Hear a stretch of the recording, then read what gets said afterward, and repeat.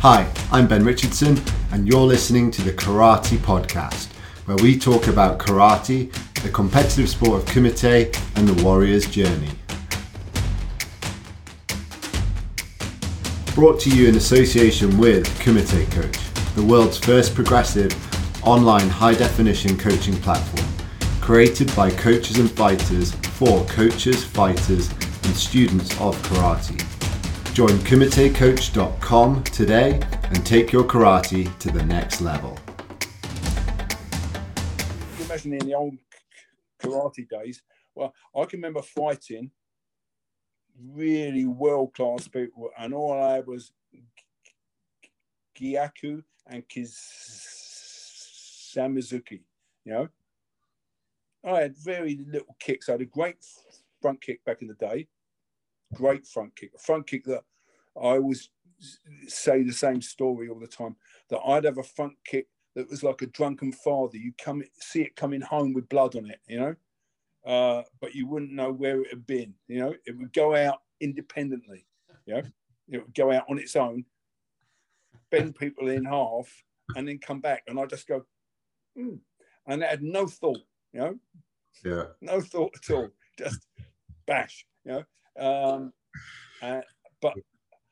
And I had a lead roundhouse kick, and very rarely I had a rear roundhouse kick because my hips were tight, you know. I had tight hips, even though I stretched loads. And so the only time I ever used the right round kick was I kicked Roy Stanhope, who was like in the England team back then. I kicked him in the head for Ippon at Crystal Palace. Nice. With my right leg, and I went, wow, where did that come from? Because I never kicked with that leg, you know. I was always left leg. So you think I had 4 tools. 4. That's all I had, really. Yeah. But you can fight everyone with those. Tiki, Terry O'Neill, and actually, the less tools you had, the better you fought, you know. Because why Terry might be scudding round kicks and hook kicks over your head, you know, which hopefully didn't hit you in the head, you know. You just go in and go, Gyaku, you know, or Kizami, you know, like, you know. So it was still, so JKD should be like that, you know. So what we're doing on a Tuesday now is we just do the box pattern, and we could go further and do guntings and da-da-da and this and that, and you can go the educati, sunketi, you know, all this stuff. And I said, you can't do this yet. So you can't do this, so you own it, you know? And so you can make it proactive, reactive, and now I can go a long distance. So we just do really so simple. So simple yet so deep. Because you think, oh, it's a really simple, but it's not. So that's the great thing about karate. It's got that timing and distance thing, haven't you? Yeah. You know, karate on the whole is all about timing and distance. You know, if you looked at, you go all the way back to about 1969, you see Oishi, Iida, and they just, no, come a bit deeper. Oh, Bob, thank you. You know, all up, and they're in. You know, so it's just about timing and distance. Yeah. And they beat everyone. You know, those two are. I had an 8mm tape, or not even 8mm. What is it? Whatever. It's like a not video before video. You know. It was almost like the cards that you run through like that. We were that back in the dark ages. I had a projector with a thing, and if you kept it on, it would burn the film. So you'd have holes in the film, you know. Or if you got stuck, you'd have holes in the film. And I had a film of the 1969 All Japan Championships. Nice. And I just watched Iida and Oishi beat everyone up, you know. Oishi just did stepped in and Kizami, you know, basically always Oizuki, yeah, yeah, yeah, just stepping up, just no, yeah, good, yeah, and with a step as well, and then Iida was even better. He'd just have his hands open, low, right down on his legs, just tempting them. Kick my stomach, and as they kicked his stomach, he'd just turn his hips, kick would go past, and he'd gyaku him, yeah. And there was a guy from Waseda University who anyone who kicked him, he'd grab the leg, step in, and inside sweep him, yeah, nice. And take him back the direction they were going, which is a technique I nicked from there and I used and I taught everywhere, yeah, because it just worked. You saw these guys are really fast, and they're doing it. So JKD's still that. It's just that we've got this thing now about lists. Because when I started Jeet Kune Do back with Dan, we didn't have any lists. We didn't have any lists. The lists, and part of me still would like the list, because there's that, you don't have the list. Yeah. But I remember doing it with, there's that thing, isn't it? Oh, really? You've got the last year's Lexus. Oh, really? And you go, well, if that's your bag, then you're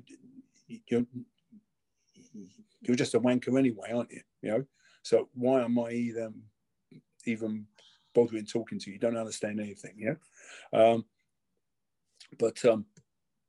so we didn't have any lists. It was, here's some techniques, and then we'd have a bit, and then we'd have to work out how to fit those bits, and we tested everything, So I say, well, just bash me. Oh, that doesn't work. So then you have to find out where it did work. So you develop the art that's you, don't you? Yeah. So that's why I think JKD has lost it now. I remember training with Corey, who was one of your Corey, your Black peers belt. at the time, wasn't he? Yeah, Corey with the abs of steel. Yeah. Remember he had those abs that were like dunk dunk dunk dunk. And he said, I haven't been training, and you go, yeah. And he said to me, well, how comes you're beating me up all the time? I said, well, you've got two bags of technique that you're holding, like one here and one here, that whenever you want to do anything, you have to look in the bag to see what the next technique is. And I'm just being me, I'm just hitting you, Yeah. And he was like, yeah, but I want to learn all this stuff. Yeah, but 90% of it is nonsense. It's like, I've done this. Now I want to know what happens in 10 years' time, or further up the track. Yeah. And there was only now, isn't it? So what we're doing with the 4D stuff that I'm doing is, so 4D, as you know, means the 4 dimensions of stand-up, which are striking, clinch, weapons, group attack. So you might say, oh, it's Ippon Shobu. It's just me and him. It's a duel, Yeah. And then some bloke comes in and hits you in the head, and you go, oh, it's not Ippon Shobu any longer. It's multiple opponents. Or someone comes in and grabs you and goes, Terry, I love you. Kill him, and then you're into like, wow, what's happening now? So now you've got restricted mobility. So all those things happen in stand-up, don't they? Or someone pulls a knife, or someone. I had loads of fights growing up, and they were always like that, So we were training, and I said to him, yeah, but you're carrying 2 bags of technique. I'm not carrying anything. So I think that's where you need to come back to. That's why you need to come back and do some training instead of like hanging out there in Abingdon and just like learning nothing. Oh, that's epic. I have to leave all of that in. You got away with words. Leave it all in. It's in. It's in, guys. This is the Kumite Coach podcast. But do you know what I mean? And we have... But it is about that, though, isn't it? It's about Kumite. Yeah. So this is the Kumite Coach podcast. We have a very special guest today. He's one of my favorite people in the world, Guro Bob Breen. He's been in martial arts for over 50 years. He is captain the national team in karate. He's the captain of the national team. 54 years. 54 years. He's captain of the national team in Eskrima, which is fighting. He's a full instructor in Jeet, Kune and Kali under Dan Inosanto, and is known as the Godfather of JKD in Europe. He's also the founder of a unique combat system called 4D. We'll be getting into that later on. You'll have heard some amazing stories as you joined in, but I just want to introduce this man who gave me my black belt in Jeet Kune Do. He's taught me so much about martial arts and life in general. I love him to bits, and it's a real honor and pleasure to have him on the show today. So welcome, Bob. Great to have you here.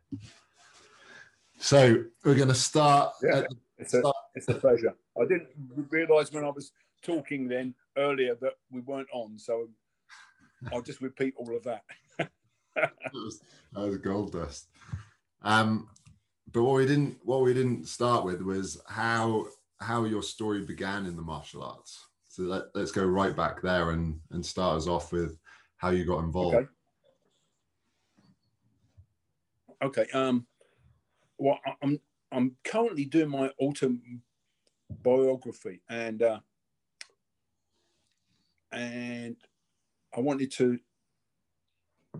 I thought, well, what were the drivers that got me to where I am, and the journey that I've had, blessed though it is. And I think I had my first fight at the age of 5 with a boy called David, who just started to punch me in the head, like we were playing in the street. And then obviously he had brothers. I didn't have brothers, I had sisters. And I was going, what's this? I remember thinking, what is this? You know that strange out of body thing that you get when you're in a fight, where you're in the fight, fighting hard, and at the same time you're disembodied and you're watching it all and going, oh, I've just got punched in the mouth. Oh, and there's like 2 of you in there, isn't there? Particularly if you get into that void thing. So I thought, I need to understand this. I can remember just thinking then, well, what's this all about? And then obviously going on through school, I had lots of fights and got the reputation of being the best fighter in the school. Yeah, but all of that's just, that's just luck, but all the time I was thinking, how does this work? And then one fight I had with a guy called Andy Kokinos, who was a boxer. He'd done a bit of boxing. I hadn't done anything, and I didn't have a method. It wasn't that I was scared. I was pretty scared, but because he was a dude. But I was fighting. I was thinking, what?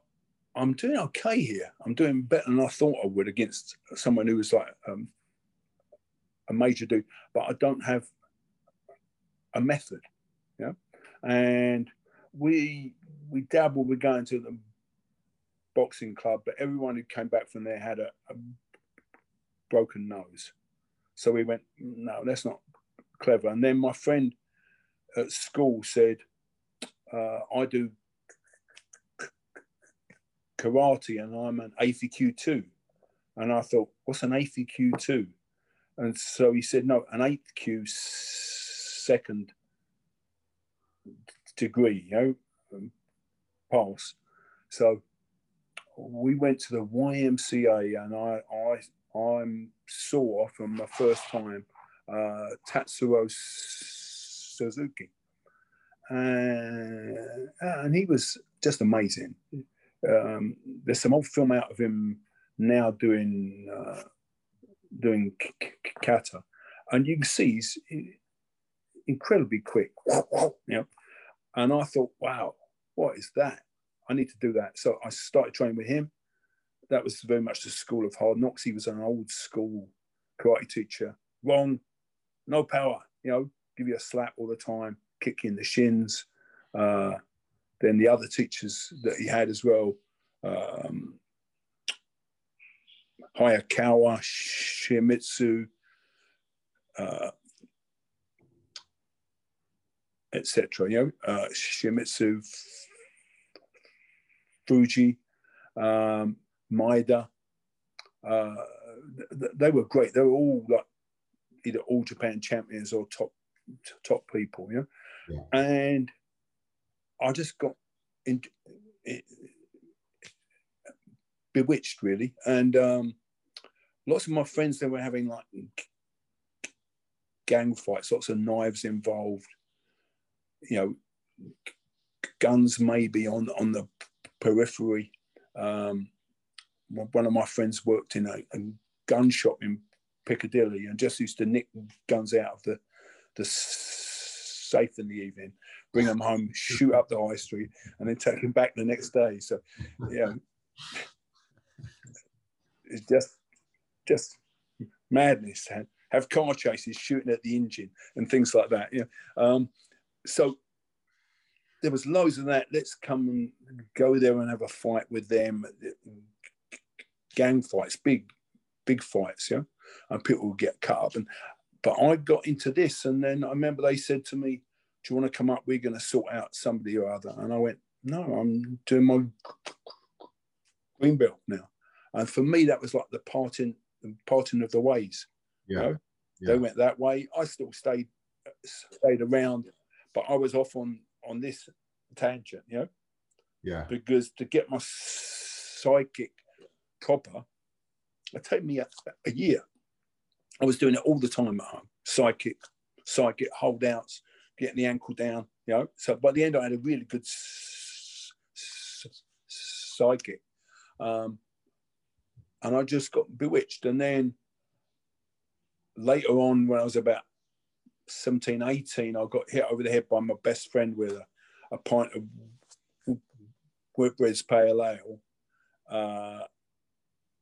because he didn't want to fight me, because he was bigger than I was, but he wanted to use something on me. Yeah. Quite rightly, probably, because I was dancing too close with his girlfriend and his wife to be, probably. But you're 18, aren't you? You've got hormones going around, and she seemed quite keen at the time. So I did that, and that again parted away. So by that time, I was just into this, and so I did my black belt at the age of 20, 1970, and now I look back, weirdly arrogant way, I opened my own school at the age of 20.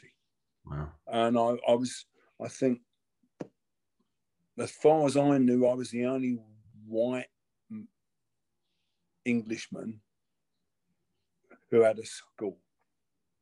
Maybe Tiki opened his then or a bit later, but as far as I knew, there wasn't anyone.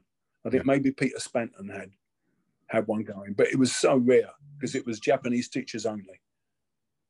Yeah. And so I did that. I opened the school, had half a dozen, and then 12, and then 14, and then 20. Not great numbers, but we were in a freezing cold hall, dirty, but it was great. It was hard training, hard training. Cold wash afterwards in the sink, no heating, so cold in the winter, but it was great. And I was 20. You can do anything when you're 20. So push-ups, madness. Really, we do things like, why don't you fire ball bearings at me while I run up the hall to kill you?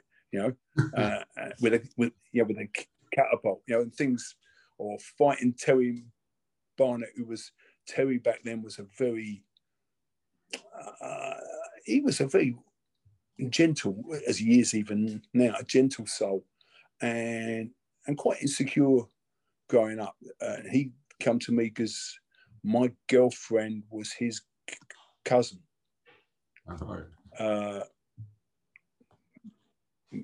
My girlfriend Christine, who's now Dame Christine. So there you go. From it's a strange journey, so he came, and then we do things. I put him on the table, and we had an old blue table with full mic on it, and it went like that. The legs were there. I said, okay, let's get on there and spar on there. And he was going, oh, but it could fall apart in it. Yeah, it could fall apart any moment. Isn't that exciting? So we do things like that. It was mad, It was just whatever was challenging, So we got into grappling back then. I just got judo books, read all the judo books, and just applied it, Yeah. Got on the ground, said, try and hit me, Okay, that doesn't work. Okay, what about if I come here? I've got an arm bar here.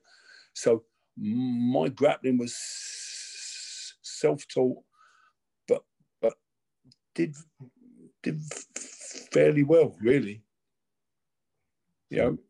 Against quite good people, quite big people. There's I think there was a thing on Facebook the other day, Phil Gabauer, and there's a photo of Phil and I. Phil's quite big, and he was a farmer back then, and so to grapple him was like you had to have your Kaiser-Gatami had to be really good, and really heavy, and even then he'd be trying to punch you in the face, and it was great, and it was on a hard floor as well. We didn't do it on mats, none of that stuff. It was on a wooden floor, so it was great, and then I just went that, did all the tournaments, kept in karate, went to world championships, captain an England team or two, fought the Japanese and beat them. So it was great, and I hung around with great people, like Terry O'Neill, Tiggy Donovan, Dickie Wu, fought loads of them, Peter Dennis, all of that, and in the process trained up loads of great people. Yeah. And was it did you actually premeditate going into martial arts as a career, or was it just something you just got into and it just seemed to self-perpetuate for you? No, not at all. I hated the idea of being a teacher, because back then, if you were a fighter, there were all the guys in blazers, as there are even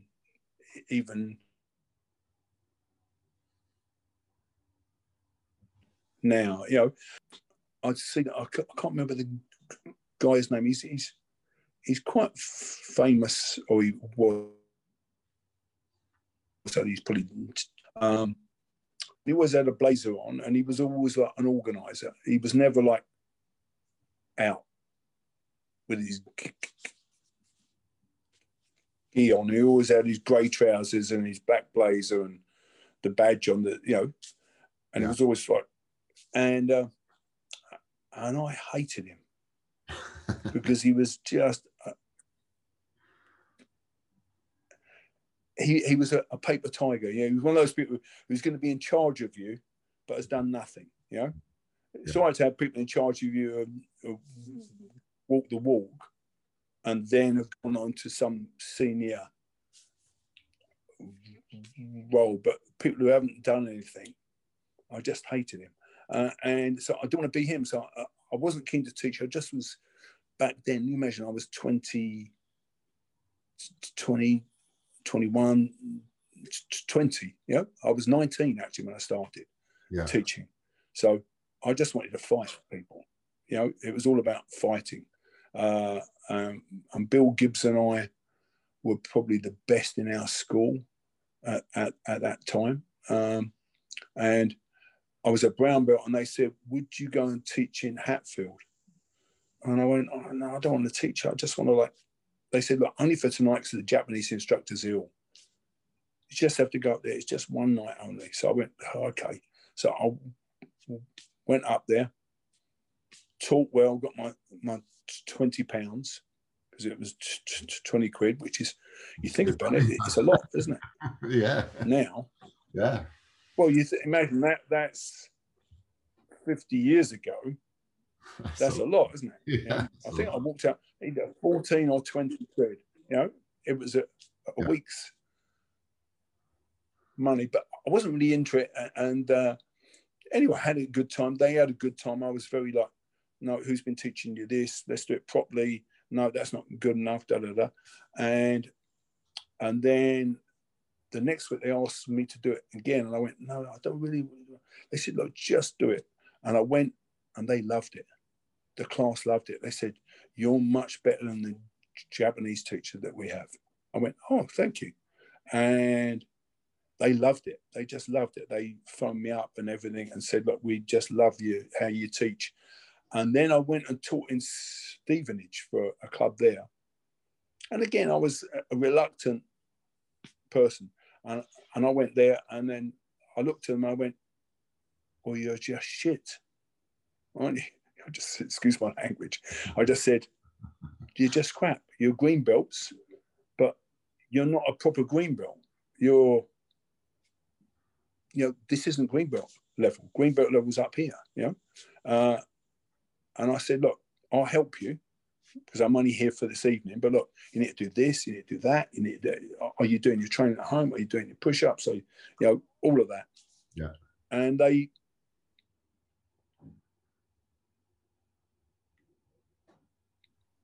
I went to my school that I'd opened then. And they came down 2 weeks later, and the deputation said, we've sacked all our other teachers. We just want you. Would you come and teach us? So I went, oh, okay then. And so therefore I taught in London and Stevenage for 20 years. Wow.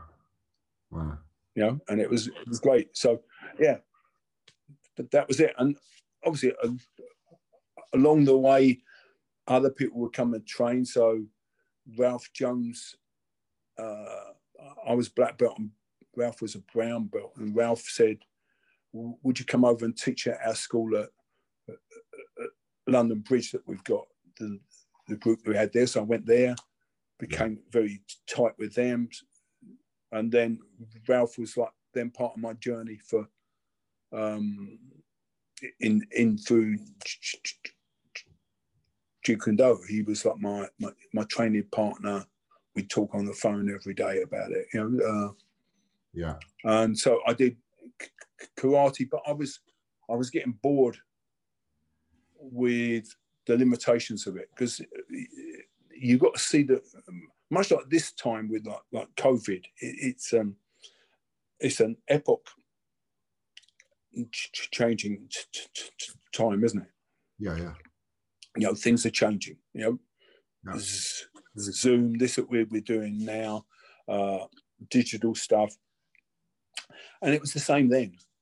What was siloed before, so this is the Chinese community, they'd only teach the Chinese. This is the Japanese community, they only deal with the Japanese. Even in English combat sports, if you did boxing, you were like that. You weren't allowed to look at anything else. That's what you did. Yeah. You're a boxer, And if you did judo, you only did judo. It's very purist, no interaction. And I can remember doing a display at a school where we broke all the bricks and the wood and all that, finger jabbing and elbowing and stuff like that, and bab, and doing four people, which was great, really good, because we could all kick really hard and punch really hard. And there was a judo guy there, and I looked at him, I thought, wow, that's good. And at the same time I went, that's good, back to this, I can remember the thought in my head going, that's really good, he'd kill you, and then go, no, but I'm doing this. Yeah. And then just within a year or so, that has sort of broken, and people were thinking of cross training, but no one was. But the world had opened up. So, and then I did a film which is on YouTube called The Big Zapper. Yeah. I think that was probably 73, 74, or something like that. And my friend now, but the other guy on there was Joseph Cheng, and Joseph Cheng was a Wing Chun guy. So we spent, I don't know, 2 months in country houses with nothing to do, just waiting for our time to be in the shop, Yeah. And we got paid, and so we just trained all the time, just beat each other up. And it was great. He'd teach me some Wing Chun, and I'd teach him some karate. Then we just spar, and we just talk about it all the time. So it was changing, and boxing, we brought in, I always brought in other people. I think one of the biggest influences when I first opened was we had a guy called Pat Daly came. And Pat Daly was a white belt, came as a white belt, very sort of, hello. Very sort of like well-bred. He was a script writer, and he worked for the Radio Times, printing it, which was like a Radio Times you don't have anymore, but it was like a TV paper. So It would tell you every program that was on, articles and stuff like that. And he was just very good. He was very assiduous. He'd train all night because he was in the print. So he'd train all night. He said, I did 1,000 of those last night. It was wonderful. 1,000 head kicks. Wonderful. I really like, so he was just a complete nutcase. But his dad had been British and Empire champion. His brother had been ABA champion. He'd been an ABA finalist. Yeah. He was also Kenshiro Abe's top judo, one of Kenshiro Abe's top 5 judo people in England. Wow. So he was great. You'd spar with him. I remember once kicking him straight in the groin, kicked him in the balls to keep him off me, and he just giggled and went, like that, and slapped me around the head. And I remember thinking, so he was great. So we'd take him, and we got competitions. We had this other guy called Crazy Bob, and Crazy Bob had just been let out on day release from the Marsden or the Maudsley Hospital, because he was having some issues, and so he was on something like that, Prozac, whatever they had there. But he was a lovely guy, and we just unleashed them. There'd be like me, Jeffrey Britton, maybe Ralph or someone like that, fighting as like the pillars of the team, and in between we'd have Pat and Mad Bob, and we go, and they'd just be like, just rampage and kill people. It was such fun, really. They didn't know what was hitting. They go, look, the team's only got 2 black belts in it, and everyone else is a white belt. But they were like the killer elite. It was fabulous. So great, and great days, really. And so, but I was moving on, from that. Yeah, and we're getting into boxing. Was competition karate back then generally like an open event? You could kind of find different styles competing on that circuit, or was it just you guys that were bringing in the mix? Yeah, not at first, and then it started to open up. Then you got the kung fu guys came in. I remember Tyrone White being in tears in the changing room because he got beaten by a kung fu guy who had like pantalon pants on, yellow pants on, and he was going, that's just not karate. But the guy kicked him in the head. So it was, it was all, all good, really. And it was changing. And obviously I've been to Japan, so I'd come back from Japan and and fought. But it was about that time. I can't remember the exact chronology of it, but from mid-70s onwards, it was starting to like really open up. But very few people were doing what we were doing. We were doing Jeet Kune Do before we'd even heard of it. Yeah. We were doing like knives, a bit of bow stuff, you know, just that idea of like, how do we handle that if that comes? How do we handle that, you know? Knife stuff, grappling, we did lots of that. And then all the karate guys, the purists, would go, oh, but I'm going to get my gi dirty on the floor. And we go, well, you know, who cares, you know? So in some ways, I was a Jeet Kune Do person, and before I'd even heard of Bruce. And then I'm not sure when, early 70s, I was going to Chinatown to watch Bruce Lee films late at night. And me and maybe there was another person in the audience who was a white guy, but everyone else was Chinese, you know? Yeah. 12 o'clock at night, after everything had closed, we'd all go and watch like kung fu films, yeah. And Bruce came out, the big boss. I think it was 70, 72, 73, and I remember thinking, oh wow, yeah, that was just awe-inspiring. And then I heard about Bruce. The articles appeared in Black Belt about Bruce Lee's small phasic bent knee stance, and I went, well, no, that's just our stance that we normally use. Because Bruce, I mean, love him to bits, but he could be slightly verbose, you know. Yeah. In the same way that people who aren't from England, their English is more English than English people. Yeah, yeah. You know, because like my wife's family is Anglo-Indian. Their English is much better than our English. Yeah. In that they're playing the English of of ages before, right? Almost like a Victorian English. Yeah. So his is a bit like that small phasic bent knee stance, and I thought, yeah, okay. But I was interested, and then the books by Dan Santo came out, and I went, oh, this is very interesting, and then I was hooked. Then. Yeah. Yeah. So were you running the karate competitions to just kind of test stuff out and learn from that, and then your peers were kind of your help, like guide you along that earlier part of your journey? We were just young guys who wanted to fight, really.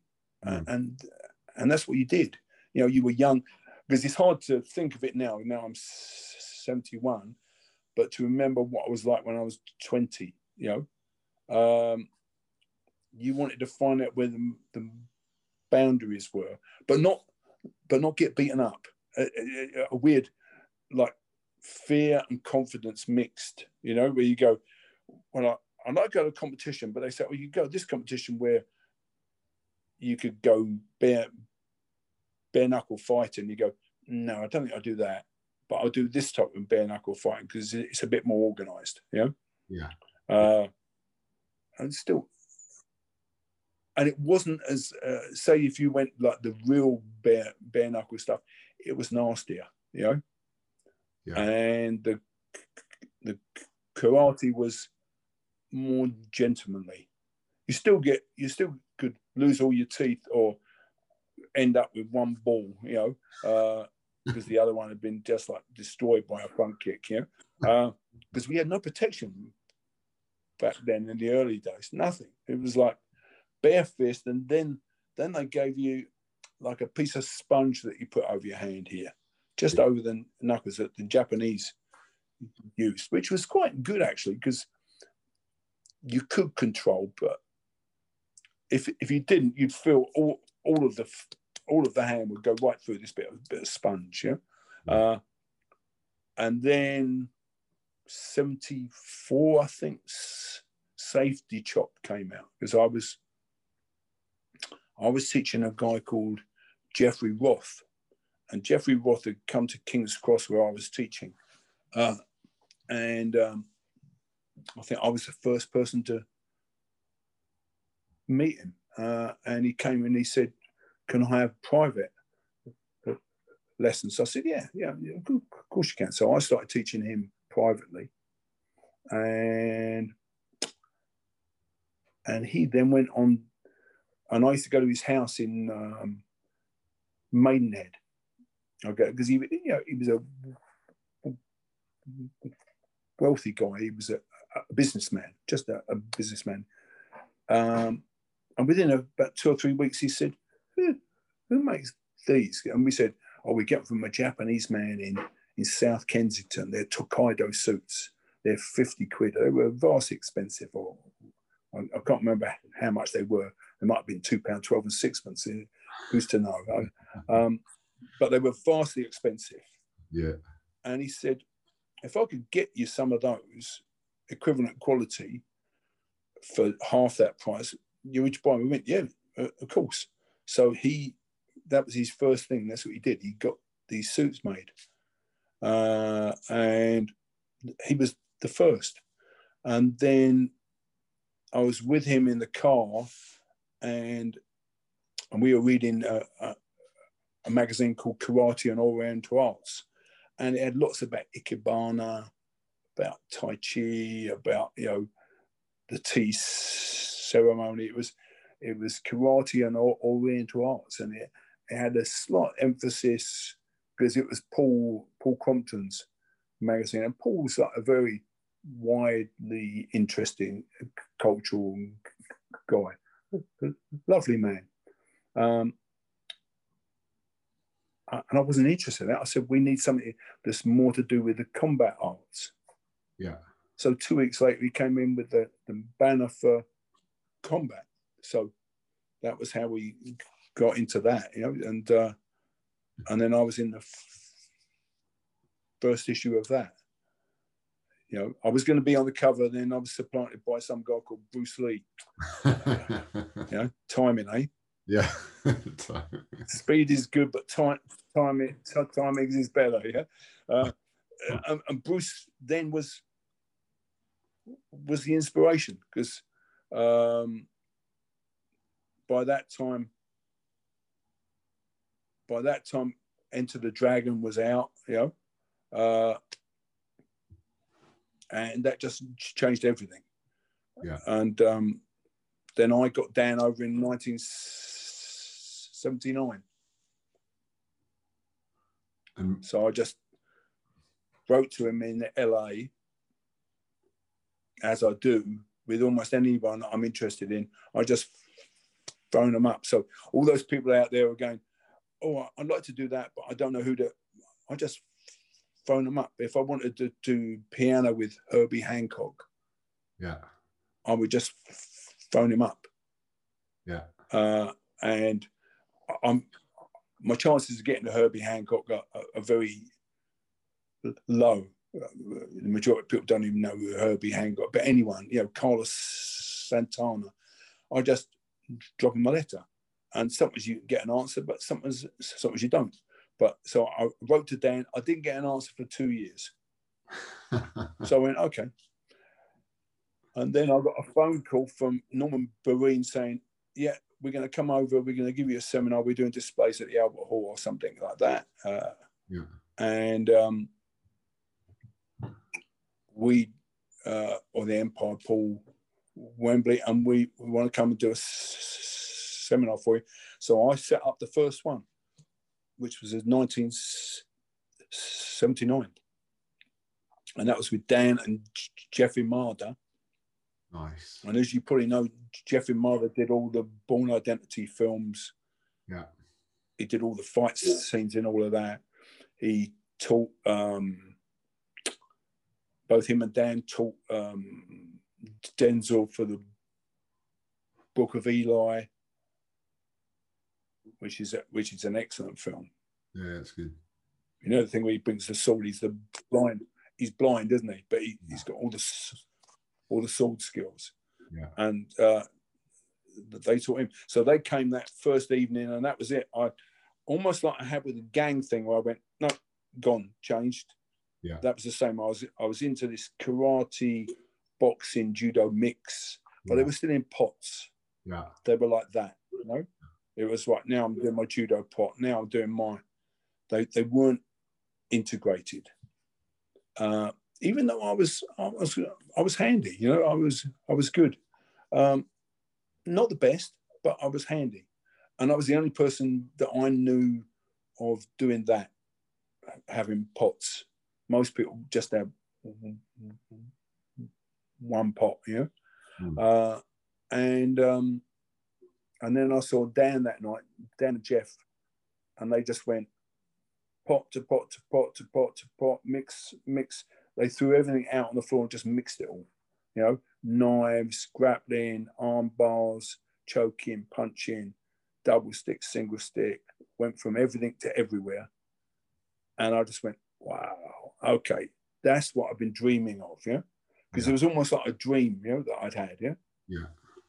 And it was, lots of that was based, as I keep saying on interviews, on the books by Peter O'Donnell, the Modesty Blaze books, which came out, Sabretooth, Modesty Blaze, A Taste for Death, and they're a bit 60s, like in the baddies are bad, you know, the baddies are darkly bad, and they're a bit over the top bad, yeah. But they come from that era. But what that had was, it had this blending, this of having no rules, not being bound by strictures, you know. You know, when judo, now I remember doing judo, and they said, and I did something, and they went, oh, you're not allowed to do that anymore. And I went, why not? And they said, well, people get injured. And I went, yeah, but it's a martial art, you know. And then they said, I know you're not allowed to do that anymore either. And that. And now it's got even worse. There's so much that you can't do. Yeah. They're taking loads of it, and quite rightly, really, because they're looking after people's safety, aren't they? And for children, they're trying to make it more of like a thingy. But we were in our 20s, and we wanted something that worked on the streets. So we wanted all the bad stuff in. We got to go and choke me out. So we do like choking competitions, you know, tying belts around your neck and seeing how long you could last, you know, mad things, you know. And always looking for how you could thumb the person in the eye and elbow them, smash their head on the floor, you know, how you could break the rules. And then when I saw Dan, I went, oh, that's it. But it was poetic as well. And I think the poetry is really important. Yeah. In that, whilst function is great, the guys who only want realism, they just want to, like, their skill level isn't good because they're not pursuing art also. I think Chris Houghton puts it best, where he says, study art, practice sport, think street. So his art is always street based, even though it's jiu-jitsu. So, but he's practicing art, you know.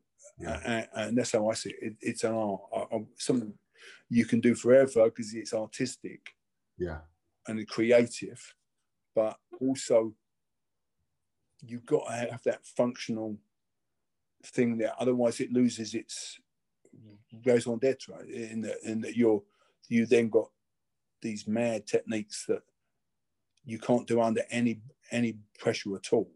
Yeah, you know, they're more like, if I can lace my fingers that way, I should be able to lace my fingers this way, and I should be able to, you know, every permutation. And you go, why? So I think that's what Bruce had in the original Jeet Kune Do was why. why am I doing this? Why don't I do what's easiest? What's simplest? Yeah. So my 4D stuff, which, as I said before, is 4 dimensions of stand-up. But although it applies on the ground totally as well, all the principles apply on the ground. And we were starting to study that post this, pre-COVID. Yeah. Getting James and Matt and I getting together and looking at it as like a grappling as a principle-based thing, not a technique-based thing, because that's the same thing there, isn't it? Where if you look at the Mendez brothers, who are marvelous, you go, okay, there's 75 ways to get into omoplata there, isn't it? And you're thinking, yeah, for them that's great, but I just want one that works, first. So 4 dimensions, to go back to that, are striking, clinching, weapons, and group attack. And that any fight you have can be any of those. Yeah. Because you don't have a choice. Yeah. If you're on the street or a street fight, it could be weapons, it could be group attack. So why not train all of that all the time? So even if I'm doing single combat, I'm thinking multiple opponents. I'm training it as if it's a knife, so it could stab me. So, and then it's got to be simple, but deep. So you can have like a really simple concept like the box. Suppose you're doing stick and you've got the box this side, that side, and you go, well, my box is big, it can be broken. But if my box is really small and I move me at the back, so instead of like, this isn't changing, but I've moved, then the hole is tiny. I've killed your stuff, and at the same time I'm hitting you. So I'm hitting you all the time. I'm hitting you, just hitting like this. So this is happening all the time. But it's almost like I'm giving a blessing, a stick blessing. And the same thing on the ground. You've got to be, or standing up, you've got to be simple. But then it's incredibly deep, because now I can do it really close and really long. I can do it off to the left, off to the right. So just with 4 dimensions like that, 4 directions, there's thousands of permutations, because it changes whether I use this hand or that hand. But what's nice is, which you'll understand because you play instruments. So are you still playing? Yeah, still play a bit. Yeah. Are you still playing? Yeah. Yeah. Not as much as I did with the always difficult, isn't it? But yeah. Yeah, I'm still climbing the hill, and I love it. So I've got my piano. I've now got a Nord piano 4 I just bought, and I've got a flute, obviously, because I play the flute a bit, and I've got a proper piano, and I've got a clarinet, a saxophone, which I haven't played yet really that much, but I'm hungry for all of it. But then again, just like this, if you understand one, you can then understand all of it. If you need to understand music, don't you? Yeah, that's the thing. Anyway, so much like music, lots of the stuff I did with karate and Jeet Kune Do was classical, and particularly with the Pencak Silat. They're going to come in like this. You're going to do this, and there's 5 things you can do here. This is 1. This is 2. This is 3. Yeah. And you go, yeah, okay. Now do that while I'm punching you in the head.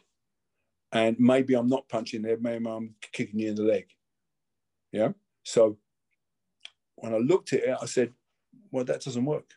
It doesn't function. It's not fit for use. So therefore we said, well, how do I make things fit for use? So you've got to study the classical, because that gives you like a repertoire to play with. Yeah. And then what we did was we stepped back on that and went, what's the root of that? Just the root. So that might be the box, what we call the box, but it could be parry, you know, or evasion, you know, or stop hitting. And so, okay, that's the route. Let's just train the route and then give you some techniques to start with, and then say, okay, now just improvise. So you learn to do jazz, you know. And at first, it's a bit like, it isn't good. But then you start to get better because then you suddenly realize, oh, if I move me, I don't need a lot, you know. So therefore, I'm doing jazz and classical in that I'm doing the jazz to test it, what I've got, the roots. Because then I see the stuff. I go, oh, there's a half beat there. Oh, I didn't see it before. Oh, no, the half beat's not there this time, yeah. Yeah. And so therefore, everything you get is then situational and contextual, you know. It's alive. Yeah. And because I've got the roots, I can add anything to the roots because the roots are dependent on what happens next. So it's almost like the COVID thing again. Well, why isn't there a plan? Well, you can't have a plan, can you? You got the only plan you can have is the plan of no plan, where you go, I'm going forward, I'm attacking, I'm going to kill you, you know, or I'm going to beat you, yeah. And therefore, I can go backwards with that plan. I can go forwards with that plan, you know, and I'm adaptable, you know. And you can't have anything above a binary choice. So big thing in 4D, everything's a binary choice. Yeah. So I don't go, oh, I'm going to go there and go there. And if you go there, I'm going to come here and do that. And then I'm going to do a lop sal, pack sal, jiao sal, and then I'm going to tok sal you. I go, I'm going to do a pack sal. Then, depending on what you do, I'm either going to do A or B. That's it. Just A or B. Yeah. I'm either going to go pack sal, cross it, cross, or pack sal, lop sal, you know, and you tell me what's going to happen. And I'm not bothered because I'm going to hit you. Yeah. And we just inculcate that in people. Go, no. And then we say, let's go back even a step further and go, make the pack sal so I can't counter it. So, because everyone says, oh yeah, I'm going to do pack sal, lop sal, gua choi, I'm going to gum sal, I'm going to come, I'm going to do body tackle.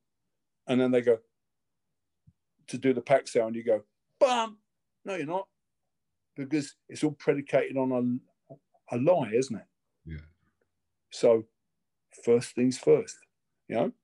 I remember training with James Evans Nicole, who you played around with a bit, I think. Have you trained with James much? I think I've trained a little bit with him, not extensively, but yeah. Are you there? Yeah. Yeah, but he's a beast, isn't he? Yeah. Yeah. So I was with him, and he was at that time he was Cage Rage world champion, I think. Yeah. So an MMA world champion, and we're sparring, Bob, and I went pack sal, and he went, you're pack saling me. I went, yep. And I said, and again, bab, and he went, bugger, you're pack saling me. Okay, yeah, everything works, but in the right place, you know. Yeah. So, and he's great. I mean, I love training with him. But it was, I didn't need to do fancy stuff. I just need to pack sal his lead hand and then hit him. And I've hit him anyway on the first thing. So 2 and 3 is an extra, isn't it? And so you need to get first things first. So everyone's saying, oh, the 17th variation, once you pack sal, also right, try gum chub, I'm going to come here, I'm going to do this, I'm going to get in the mount, and then I'm going to do that. And you go, no, it's all dreams. It's all, you know. In fact, it's not dreams, it's nightmares. So whilst it's great to have those other further variations, you've got to get the first things first. So yeah. I want a pack sal that you can't see, you can't stop. Yeah, I want a jab that you can't see, you can't stop. Yeah. When I had a front kick, when I came back from Japan, you couldn't stop it because I didn't know it was leaving. So how could you stop it? Yeah. Yeah, the first Japanese competitor I fought when we fought England against Japan, I came out and I front kicked him and bent him in half. And I got chewy for him landing on my fist. Yeah. Maybe a little bit of a Kizam, Toby Komazuki, but I just come out and went, bah! And it just bent him in half. Yeah. And he was a fifth down, I think, then. Yeah. And so that's what you want on everything, isn't it? So why do you want anything complex? And the same, you can see it everywhere. When you look at the real deal, say you go to Roger Gracie Academy, yeah, which is a great place to train. Yeah, Roger's great. His dad's marvelous. Love his dad. Yeah, Mauricio, he's fantastic, and we're quite close mates. If you go there, look what Roger's doing. He's doing all the basic stuff, isn't he? Just killing you with basics. Yeah. And everyone's going, oh yeah, but I want to do this. I want to do more and more complex stuff. I bet 90% of the people there wanting more and more complex guard passes. And he's just going, basic guard pass, killed you. Yeah. And so you've got to find that tension, haven't you, between width and depth. Yeah. Yeah, you want a bit of width because otherwise you're predictable. But how do you teach people to flow? Flow's the thing, isn't it? Yeah, absolutely. Or it is for me anyway. The thing, I want to be changing before you've even thought of it. So I can see what you're going to do, and I've moved, and so you're fighting the old fight, and I'm on the new place. Yeah. Yeah. Yeah. What was How does that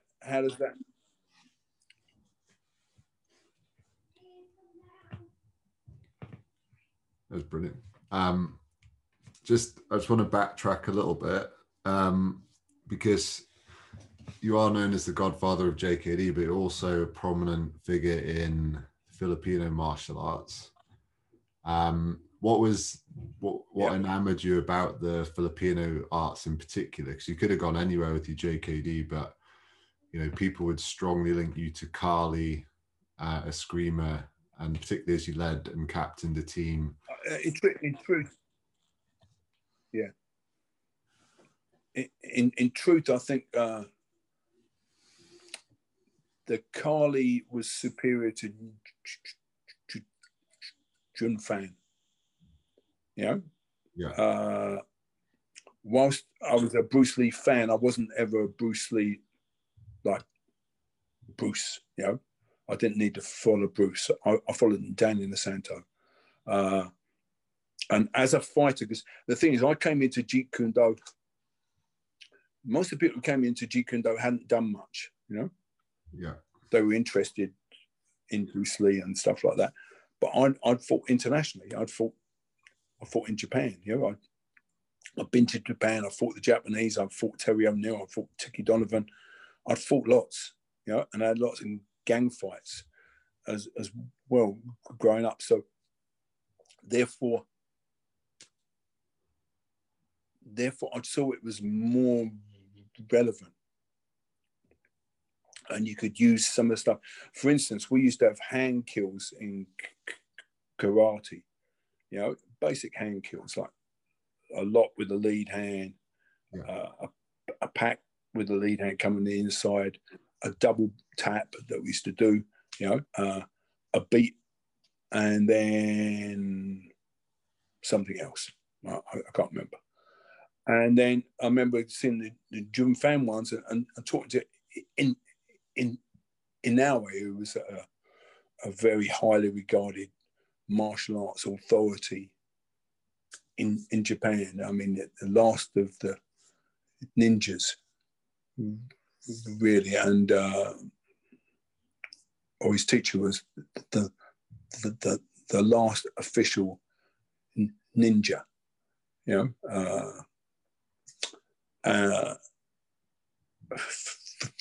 Fujita Seiko, and he said, no, that's inferior to the stuff you're doing.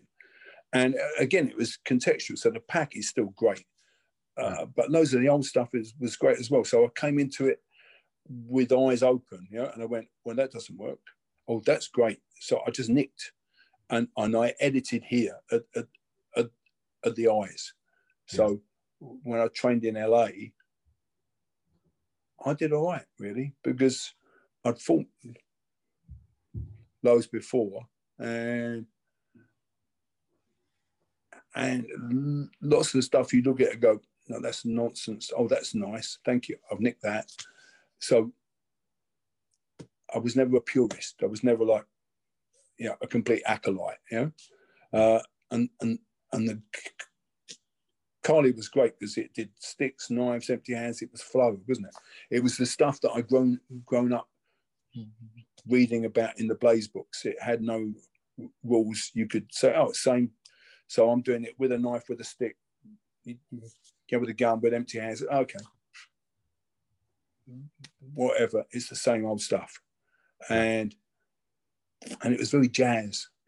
It was very jazz because I grew up with jazz and rock and blues, and I was into music, but that improvisation thing, that's what that had way above anything else. The free play, the sombrada was intriguing and is even now, you know. So yeah, I got into that, and I thought the Panatukan was more relevant to fighting than some of the Jun fan, which said, if he does that, I'm going to do that, and then that might happen, and that might happen, and that might happen. The Kali seemed more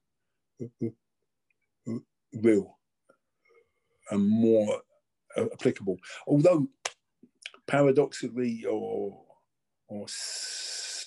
sadly, the same thing we've been talking about, I've been ranting about through the whole thing, is people out there are just going, oh yeah, you can go gunting to back fist, and they're doing the same thing to Panatukan that they did to karate, to Jun Fan, to everything, you know.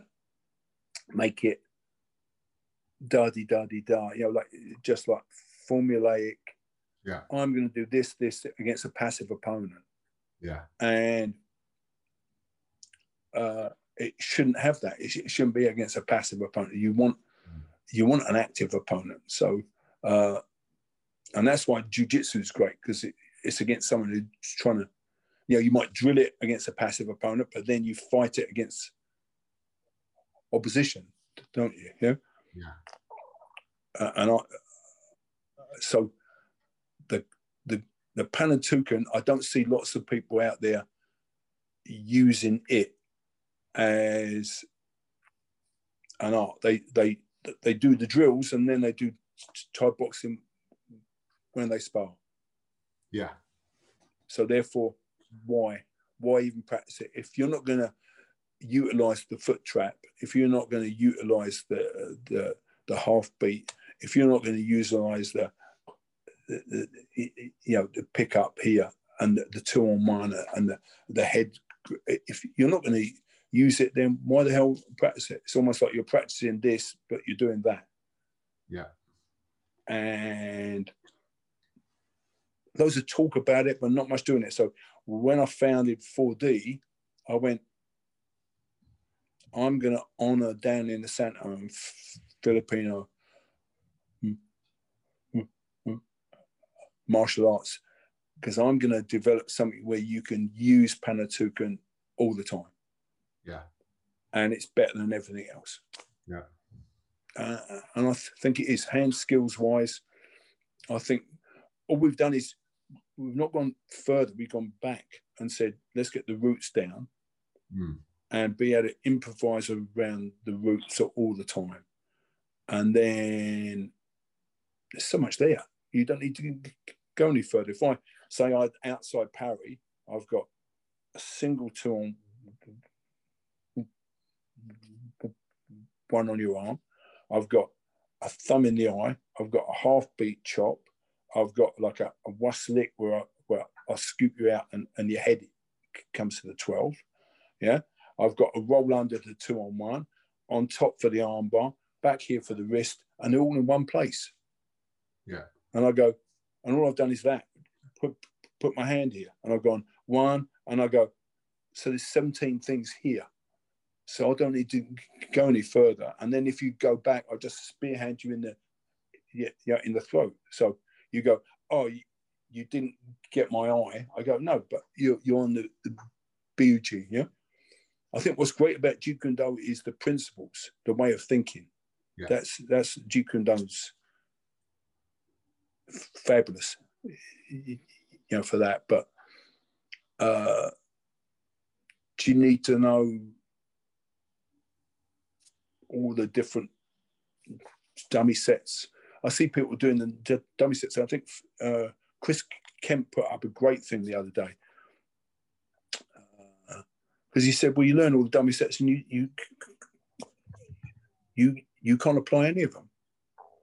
So why don't we just do, I think he was maybe doing Paxal or something like that. And he went, well, look, I just do this side and this side and execute it and make that and put that into my game straight away. So now you've got something, like if you've learned some riff, some blues riff, do that, do that. You think, yeah, I'm a dude, I know that. But if you just know the lick, but you're not putting the lick into a tune, it's just nonsense, isn't it? Yeah. And if you're not changing that lick, do that, and you change it a bit, don't you? You change the time in between it. You might me stretch that. You know that conical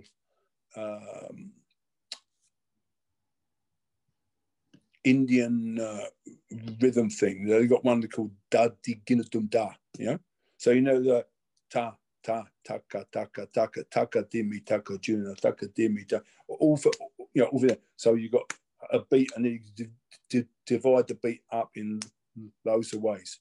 Taka taka taka ta takita takita takita like that. Yeah. And there's one called da di gina dum da. But you can make it da di gina da or you can make da di gina dum da. And so it's the same thing with that. You need to change the rhythms of it up. So just owning the lick doesn't mean anything if you're not applying. As Bruce says, Bruce is very good on all that philosophy, which most of it he culled from other books. It wasn't from his. But he was a great man, I think, in terms of bringing it all together and applying it in a martial arts sense. He said, knowledge alone is not enough. You must apply. And also, I think you've got to be you, haven't you? You've got to be you. You're Ben Richardson. So you want to be you. You don't want to be a pastiche of somebody else. And why do you want to copy anyone? It's like copying the Kardashians, isn't it? It's madness. Why don't you be you? And that's quite hard to be now because we live in an age of where people just go, well, they say this is what I've got to do, so I'll inject stuff into my lips, but I won't have a vaccine because that could be poisoning me. And you go, yeah, okay. But I know Botox in my forehead, so it's a strange time. So, but my thing is about how do we develop you, and then how do you pass on the art so it's worthy of the next generation, because there's genius there and it needs to be passed on. And if you just do, as you said, you do myriad techniques, which have no functional use, then that dies. It doesn't dies. Yeah. So I don't want that to happen. I want to pass on real martial arts to the next generation, and I want to pass it on to the next generation. So, which means you, that you then pass it on. Yeah. Yeah. So we keep going. Otherwise, human beings do the same up and down, don't we? We go, oh, he came, he got really genius level, and then he died, and we started again. Yeah. And you go, no, you got to stand on giants. Otherwise, we don't make any progress. Do we? Go, well, he invented the wheel, but then we uninvented it and we started again. Yeah. You go, no, it's madness. Yeah. Only in martial arts do we do that. I think, you know, in engineering that wouldn't happen, would it? Yeah. Fantastic. So, Guru, just before we go, where can people find out about 4D if they're interested after listening to the podcast? If they go to my website is my website is bobbreen.com. Yeah, bobbreen.com. Yeah, and if they want to, bobbreen.com, and if they want to check out my online products, I've got like a members club, which is a rolling instructional plus a big huge amount of technique stuff, how to train things, and then lots of books. That's all available at 4dcombat.thinkific.com. Awesome. We'll put the but link. If you go to the Bob Breen site, but if you go to the bobbreen.com, there's a link there that will take you through. Yeah. And hopefully once the pandemic's eased up, I'll be out teaching a bit, and more importantly, my instructors will be out now. Like the new group of affiliate instructors will be out teaching the art. Great. Because I want to teach them so they can teach others. Yeah. And you mentioned I hope I'm not bored you, because I do tend to talk a lot. No, it's been fantastic. You mentioned your autobiography. Is that written, or are you writing it, or what's the crack with that? With your autobiography? I'm in the process. I'm in the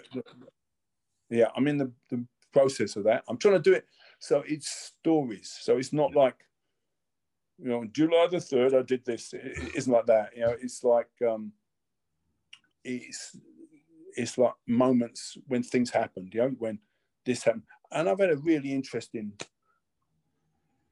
life. You know, came from a great family, but I could have gone loads of bad ways, and martial arts saved my life. Really, saved my life and gave me an amazing life. In that, I've got friends who are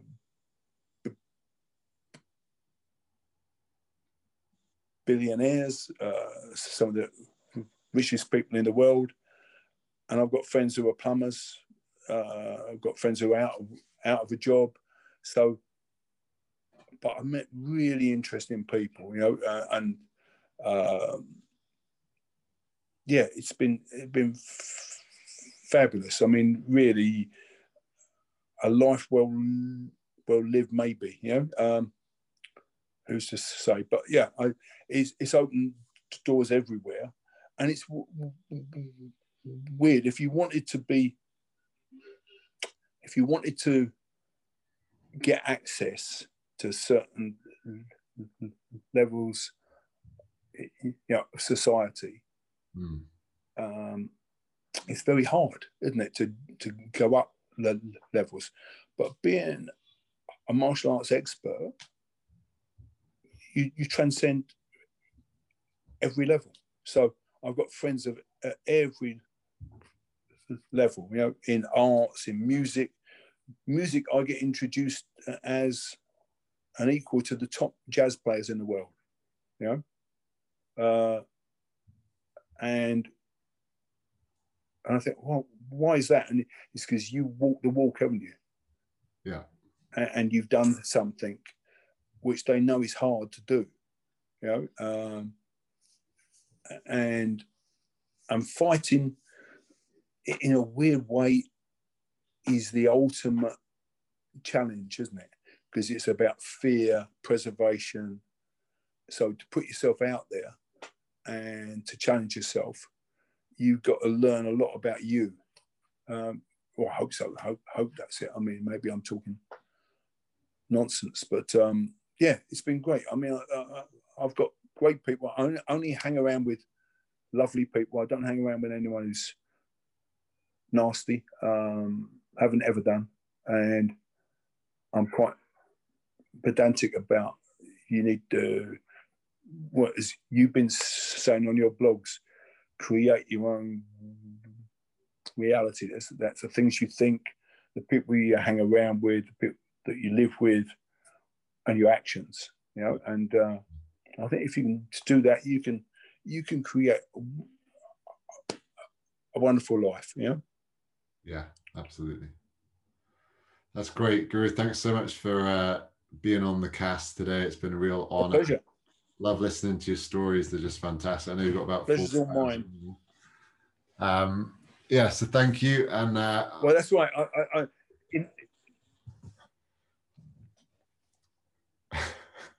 There's a bit of a delay, so you get this at Christmas. Well, we'd love to have you on again. Next Christmas. Yeah. All right. Please do. That'd be great. Yeah. I can tell you other stories. All right. Thank you, Guru. All right. Take care, everyone. Ciao, ciao. Bye-bye.